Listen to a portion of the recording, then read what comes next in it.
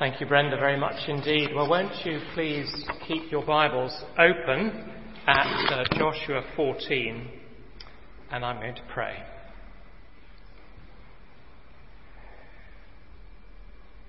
Well, part of what it means, Father, for us to be made in your image is that we can understand your words. We are speaking people, you are a speaking God. We listen to one another, therefore we can listen to you. So, Lord, give us listening ears, and more important than that, listening hearts this morning. And we ask it in Jesus' name. Amen. Hudson Taylor was one of the first missionaries to take the gospel to China. He went out there at the early age of 20 or perhaps 21, and when he went as a single man. He learned the language, he embraced Chinese culture and Chinese dress. He, as you know, he grew pigtails, didn't he? And he began to preach the gospel and to translate the Bible. He was specifically concerned to move his work inland from the coastal regions to central China, and in due course he founded the China Inland Mission. It was obviously a tremendous pioneering work. But during that time, Hudson Taylor was often lonely. He was frequently misunderstood. He was regularly abused. And he was often discouraged. And at one particular point, a low point, he says that he was trying to translate the Bible and he was working through the Gospel of Mark. And he came to that place in Mark 11, verse 22, where Jesus says to his disciples, "Have faith in God." And Hudson Taylor says he felt that he just couldn't do that. Now, that's a remarkable statement, isn't it? Because Hudson Taylor was, by any standards, an exceptionally faithful man. But at that point, he was very discouraged and he was very down. So he began to look at his Greek New Testament rather more carefully in order to try and understand precisely what Jesus meant. And he saw that the verb there, translated to have, means literally to have something in your hand or to hold on to it, to have. And the word translated faith could equally well be translated faithfulness, depending on context. And in Mark's Gospel, the context in chapter 11 is all about trusting God to move mountains. And Hudson Taylor felt that the Holy Spirit was saying to him that have faith in God means hold on to the faithfulness of God. In other words, he realized that Jesus was not saying, stir yourselves up to feel more confident. No, what he means is don't give up on God's promises, because God's promises are the expression of his character. Now that was a huge moment for Hudson Taylor, and at the end of his life, when he was reflecting on the great work that God did through him, he said, there seem to me to be 3 stages in the work of God. Stage 1, impossible. Stage 2, difficult. Stage 3, done. Impossible, difficult, done. Now that is the testimony of a man who held on to the faithfulness of God. And Hudson Taylor, I think, could equally well have been writing about the book of Joshua. We've seen, haven't we, that it's the record of God's conquest of the promised land and the gift of his inheritance to his chosen people, Israel. And humanly speaking, The conquest certainly went through those three stages. Impossible, difficult, done. And I want to suggest that in any work for God, we'll never get beyond the first stage unless we learn to see it from God's perspective and we hold on to the faithfulness of God. That was actually the secret of this very lively 85-year-old Caleb, who's right at the heart of our passage this morning. So before we actually look at Caleb, which we're going to do, we need to start by fixing our eyes on the Lord who is faithful. So just two main headings this morning, and you can follow where we're going in the bulletin that you were given when you came in. The first thing we need to learn this morning is God's faithfulness fulfills his promises. God's faithfulness fulfills his promises. Now last week in chapter 10 we saw how Joshua was able to drive a wedge right through the middle of Canaan in order to separate the Canaanites in the north of the country from the Canaanites in the south. And then he was able to conquer those two areas in separate campaigns. Just turn back with me for a moment, if you will, to the end of chapter 10. You'll see that the campaign in the south is summarised for us in verse 42. That's page 162.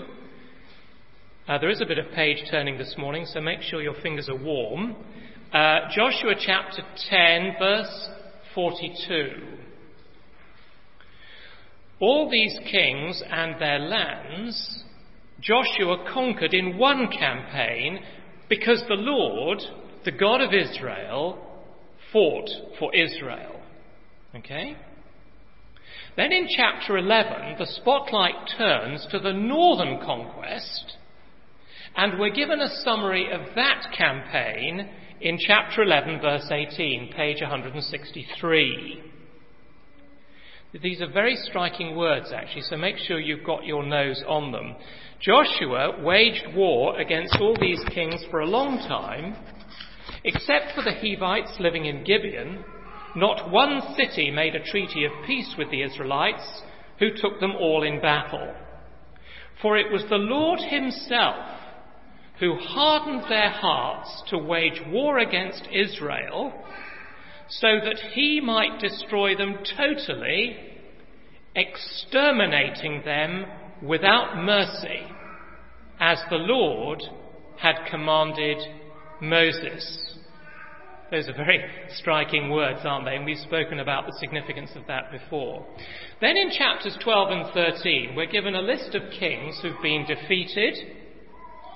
But those chapters also tell us that the conquest was not yet complete. There are still large areas of the land that need to be taken over. But now, this morning, as we come to chapter 14, enough has been accomplished for the focus in the book to shift from battle and conquest to the distribution of land. So if you think about it like this, in terms of Hudson Taylor's model, the impossible has already been partially completed. And from the middle of chapter 13, all the way through to chapter 22, there is a long description of the different areas that were allocated to the 12 tribes of Israel.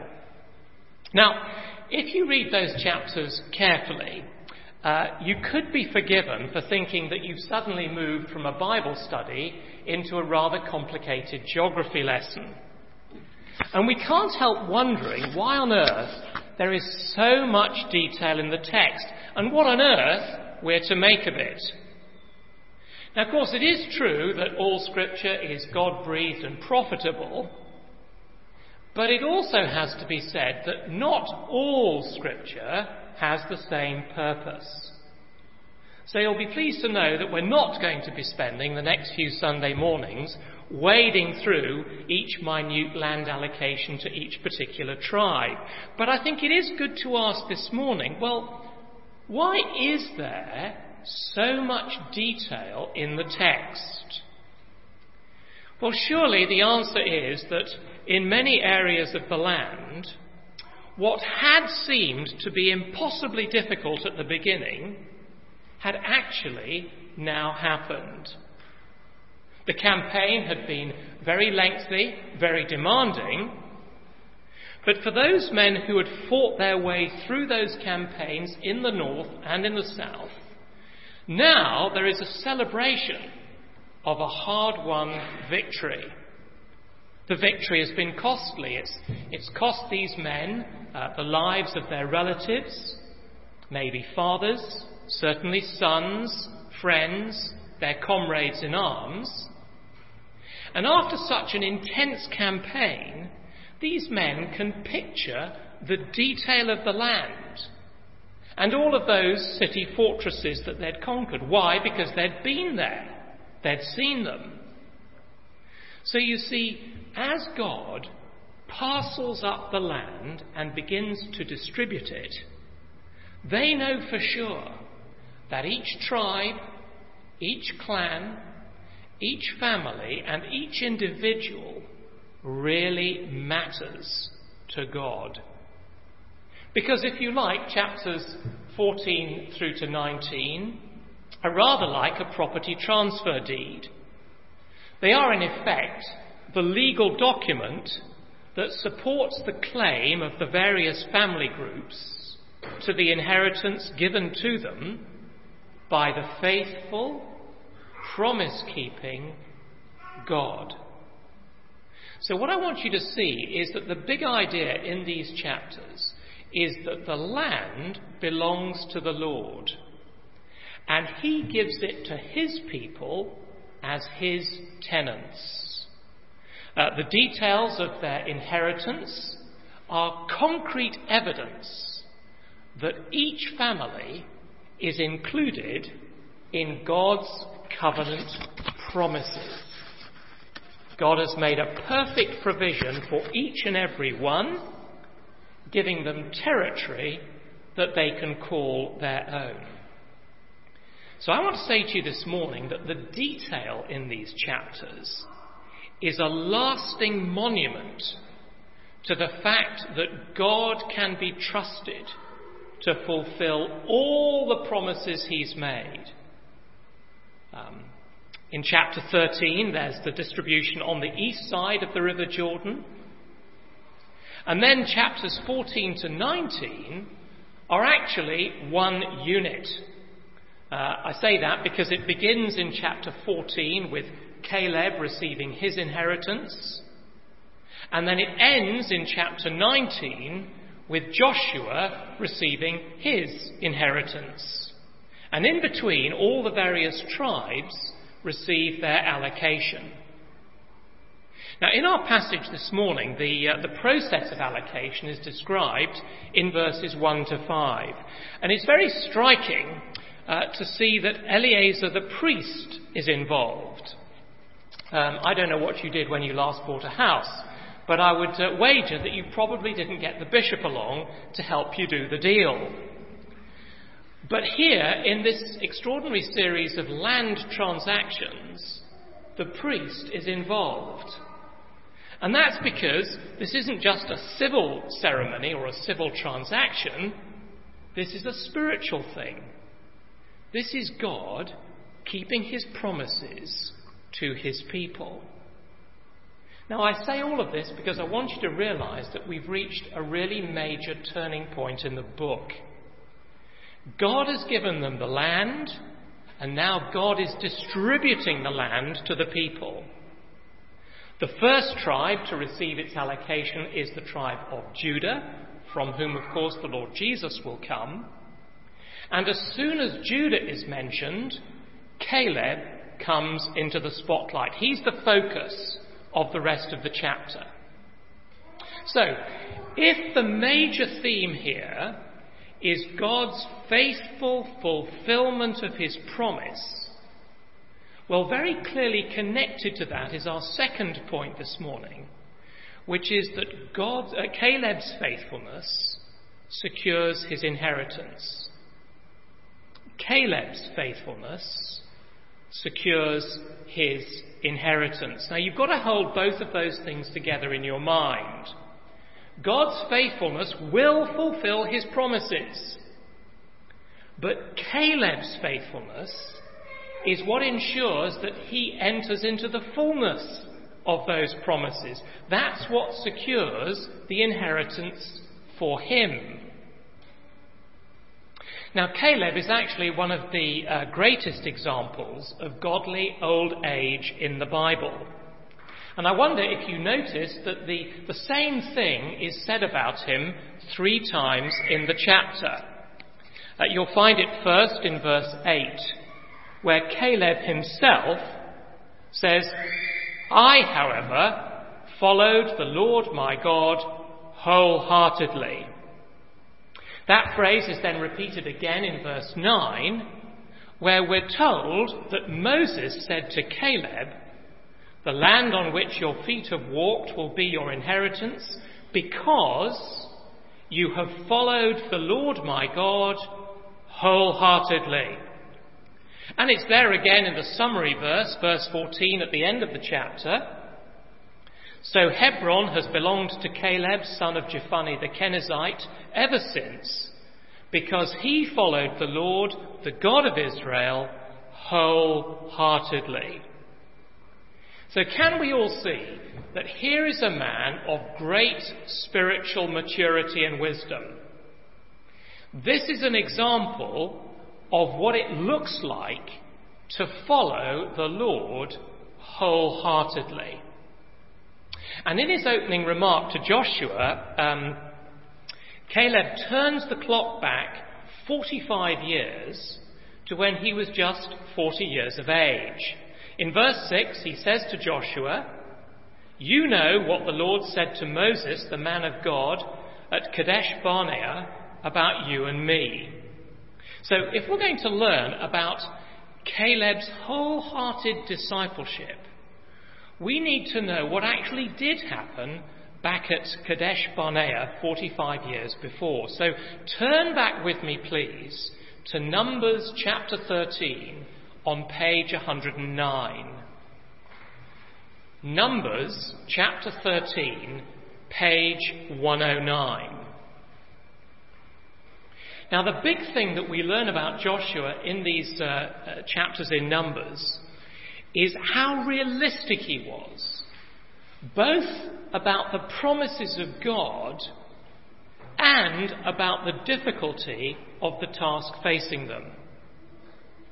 So as we come to Numbers 13, it's just 1 year after the Exodus from Egypt. Israel has made astonishing progress and has arrived at Kadesh Barnea, which is right on the edge of the Promised Land. But if you know the story, you'll also remember that it's been a year of great discontent, lots of grumbling, lots of unbelief. And although God has done lots of amazing things amongst Israel, many people are saying, "Let's go back to Egypt." Now, just as an aside, that's what often happens when God is really at work. In church life, you discover that God is usually most at work when there is the most grumbling.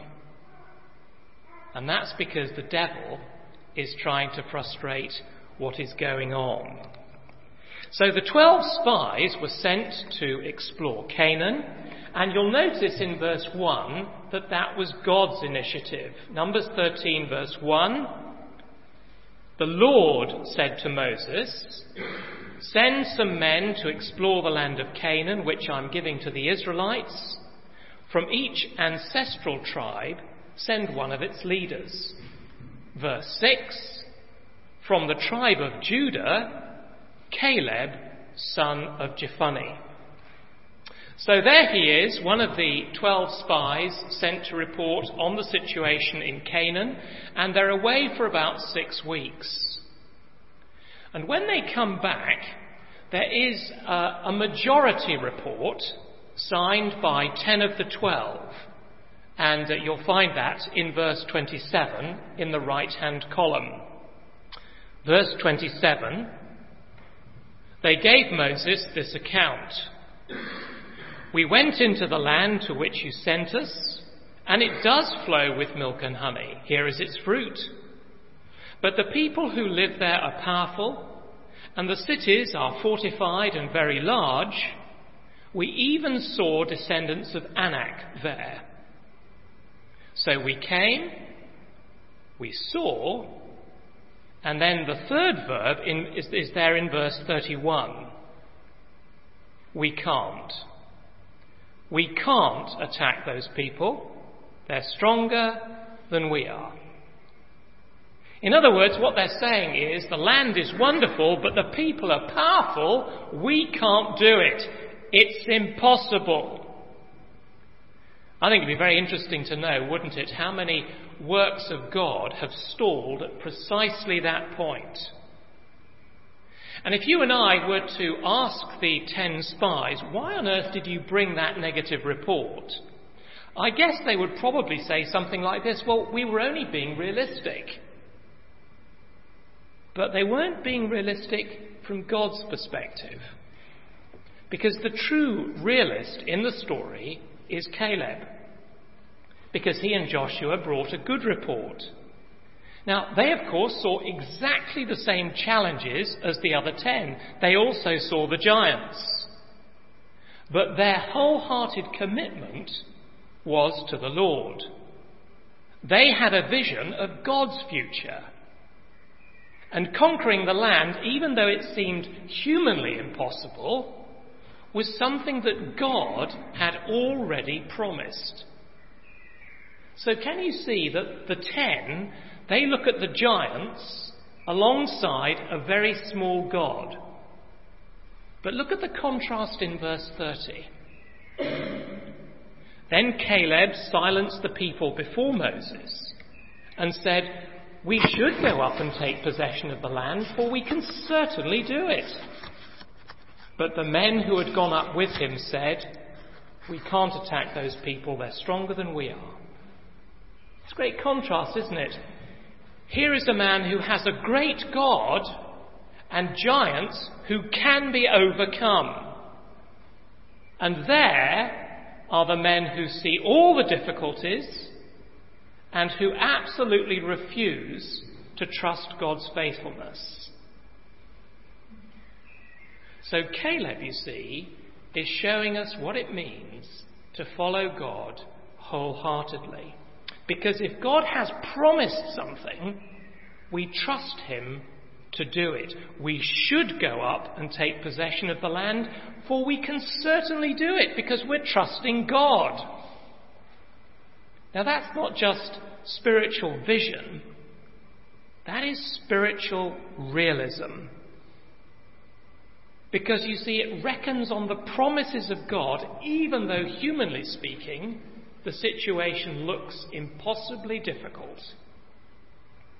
There's a marvellous New Testament illustration of this. You don't need to turn to it, but it's in the letter to the Hebrews. In chapter 13 of that letter, God makes a great promise. Chapter 13, verse 5. Never will I leave you, never will I forsake you. It's actually a quotation from Deuteronomy 31. And Hebrews takes that promise of God and applies it to New Testament Christians. Because in the next verse, Hebrews says, so we say with confidence, the Lord is my helper. I will not be afraid. What can man do to me? So you see, someone who wholeheartedly follows the Lord takes the verdict of God in his promises rather than the verdict of common sense and all the difficulties. And that was how Caleb lived his earthly life. That is what it means to follow God wholeheartedly. So I think Caleb's spiritual realism is very, very striking. But notice also, will you, his humility. Humility is perhaps not something we would automatically associate with a great warrior, but it's very clearly there in the passages that talk about his life. Caleb reminds Joshua that on the day the 10 spies brought their negative report, it made the heart of the people melt. But he says, I followed the Lord wholeheartedly. Now, what did that look like? Well, come back again to Numbers with me, and this time to chapter 14 and verse 3 on page 110. That is the top of the page. Numbers 14, verse 3, page 110. Now, here are the people who are believing the majority report signed by the 10 spies. And they're basically saying, this is a disaster, we ought to go back. Verse 3. Why is the Lord bringing us to this land only to let us fall by the sword? Our wives and children will be taken as plunder. Wouldn't it be better for us to go back to Egypt? And they said to each other, we should choose a leader and go back to Egypt. Now Moses and Aaron are appalled by that, but now look at verse 6. Joshua, son of Nun, and Caleb, son of Jephunneh, who were among those who had explored the land, tore their clothes and said to the entire Israelite assembly, the land we passed through and explored is exceedingly good. If the Lord is pleased with us, he will lead us into that land, a land flowing with milk and honey, and will give it to us. Only do not rebel against the Lord. And do not be afraid of the people of the land, because we will swallow them up. Their protection is gone, but the Lord is with us. Don't be afraid of them. But the whole assembly talked about stoning them. Then the glory of the Lord appeared at the tent of meeting to all the Israelites. I wonder if you can see the humility of Caleb in those verses. The Lord will lead us into the land. You see, faith is always humble. Faith is always dependent on God. Faith is always saying it's not about my greatness or my ability. We know we can't do it, but God has promised. So faith, you see, recognizes that every work for God, whatever it is, depends on a deep personal relationship with God. And here is the man following the Lord wholeheartedly and walking in the light of his word, obeying his commands, living by his priorities, and enjoying the Lord's grace and favour. Now, when we know that only the Lord can accomplish his purposes, well, we will submit to his will, we will pray, and we will wait for the Lord to act.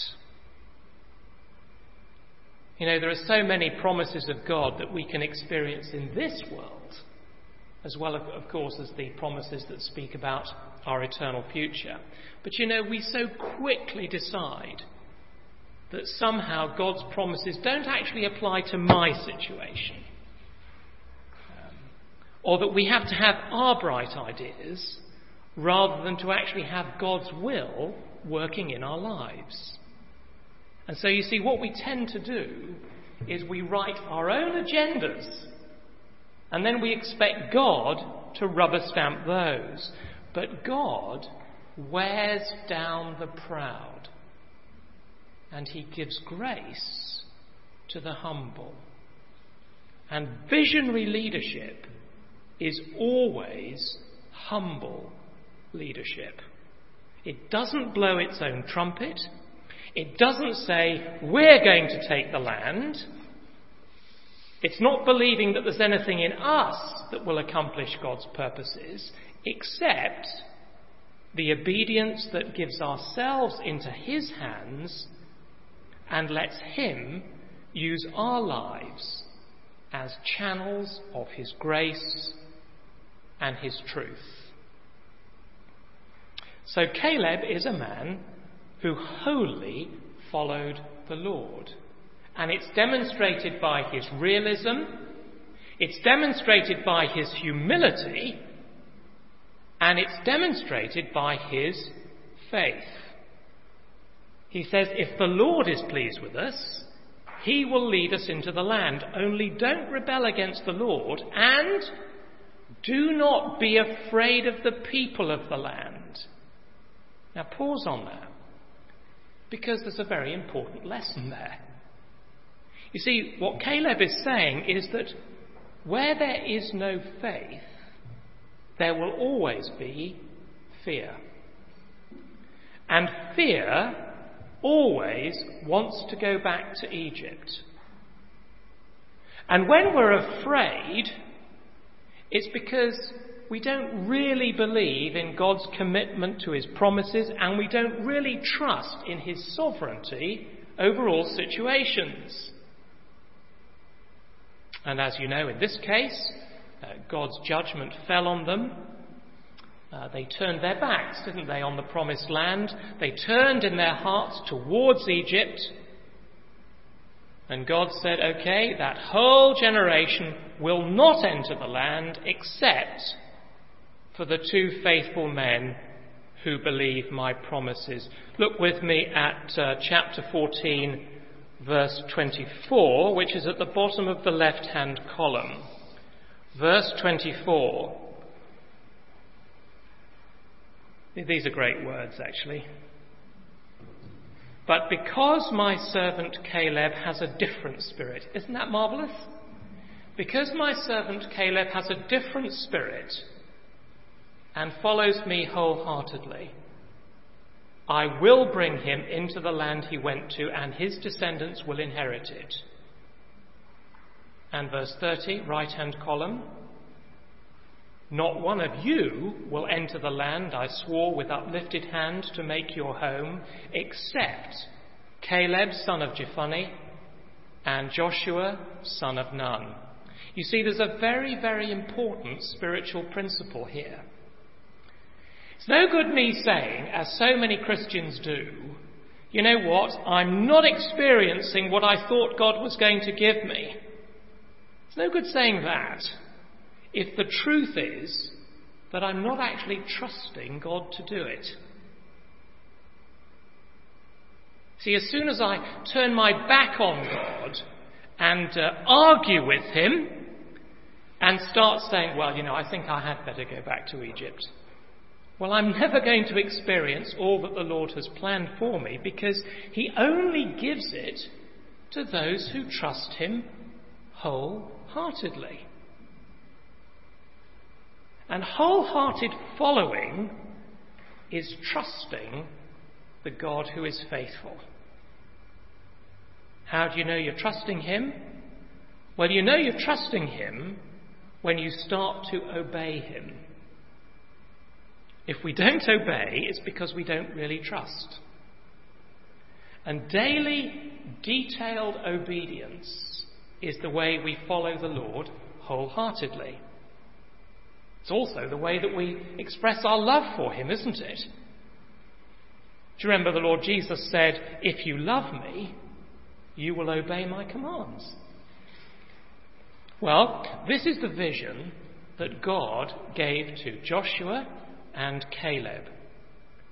And God fulfilled it as he worked out his gracious purposes, preserving them through the 45 years that they waited to receive the promise. They waited 45 years to receive that promise.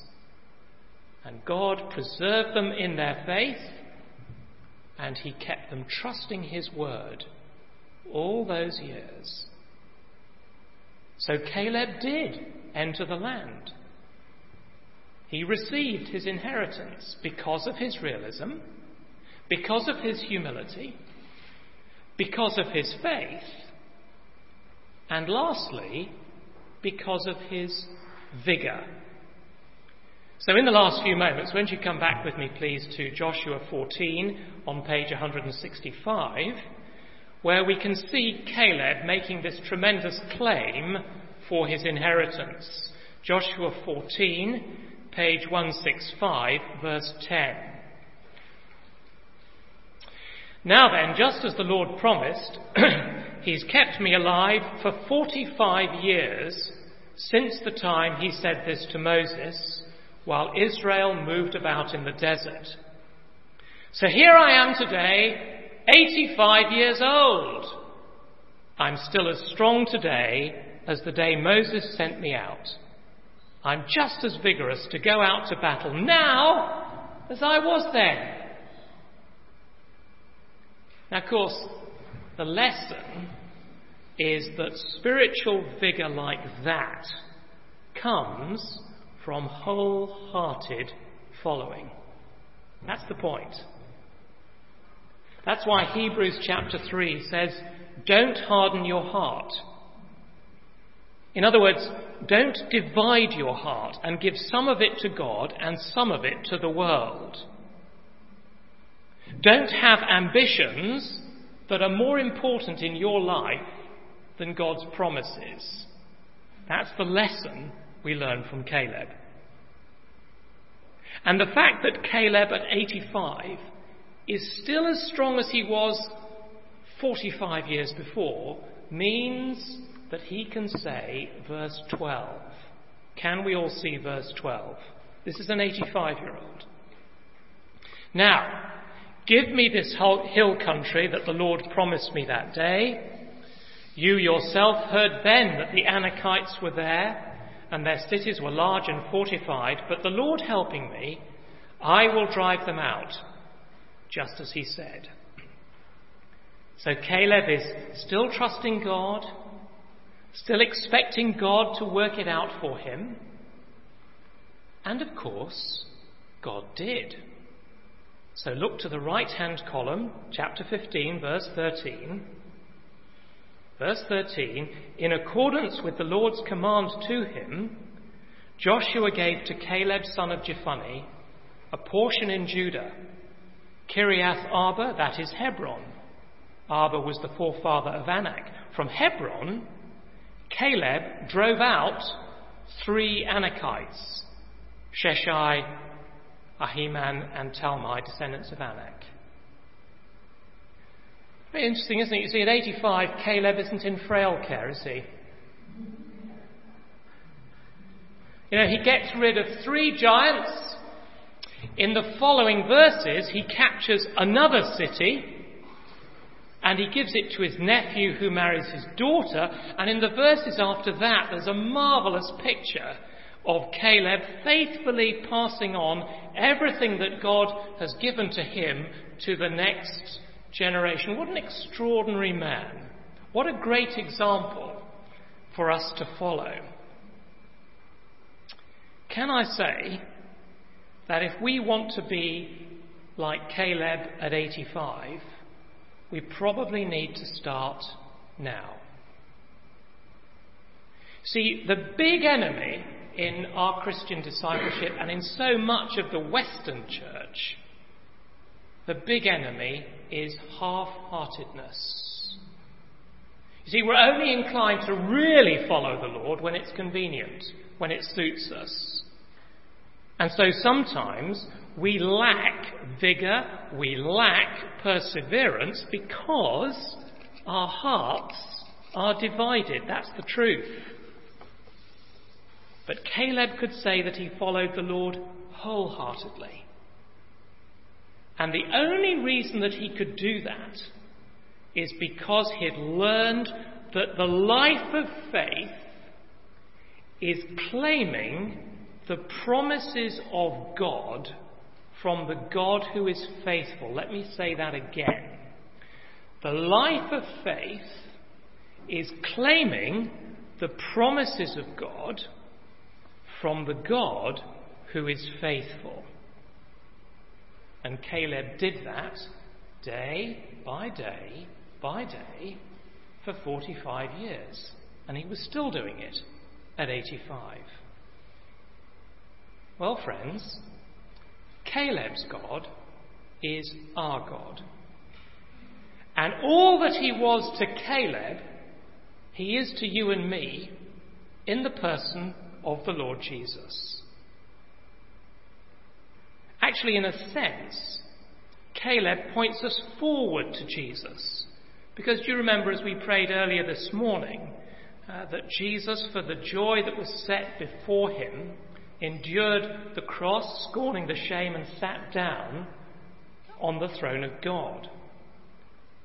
So when you feel half-hearted, when you feel weary, apathetic, lacking in vigour, consider him, because he suffered, but he trusted God's promises.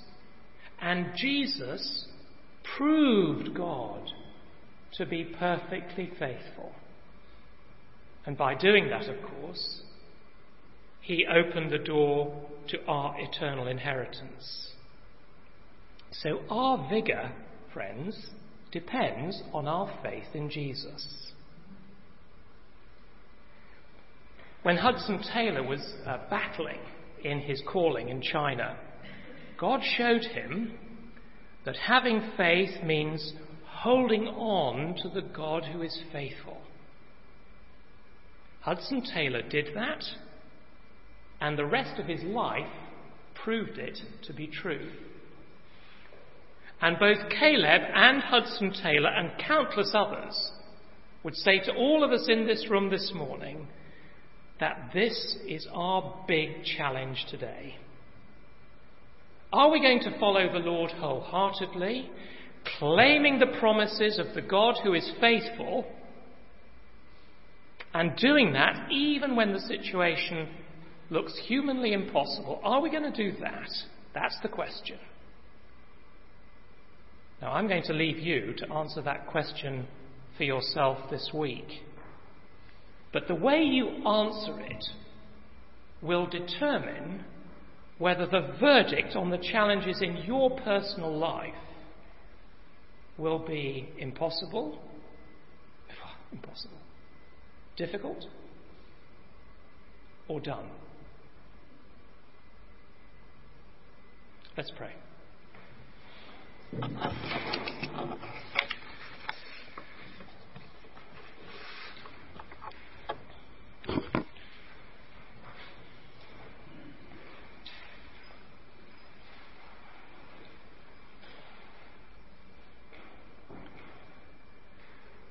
Oh, grant us, loving Heavenly Father, an undivided heart, that we might fear your name, that we might believe your promises, that we might obey your commands and live for your praise and glory.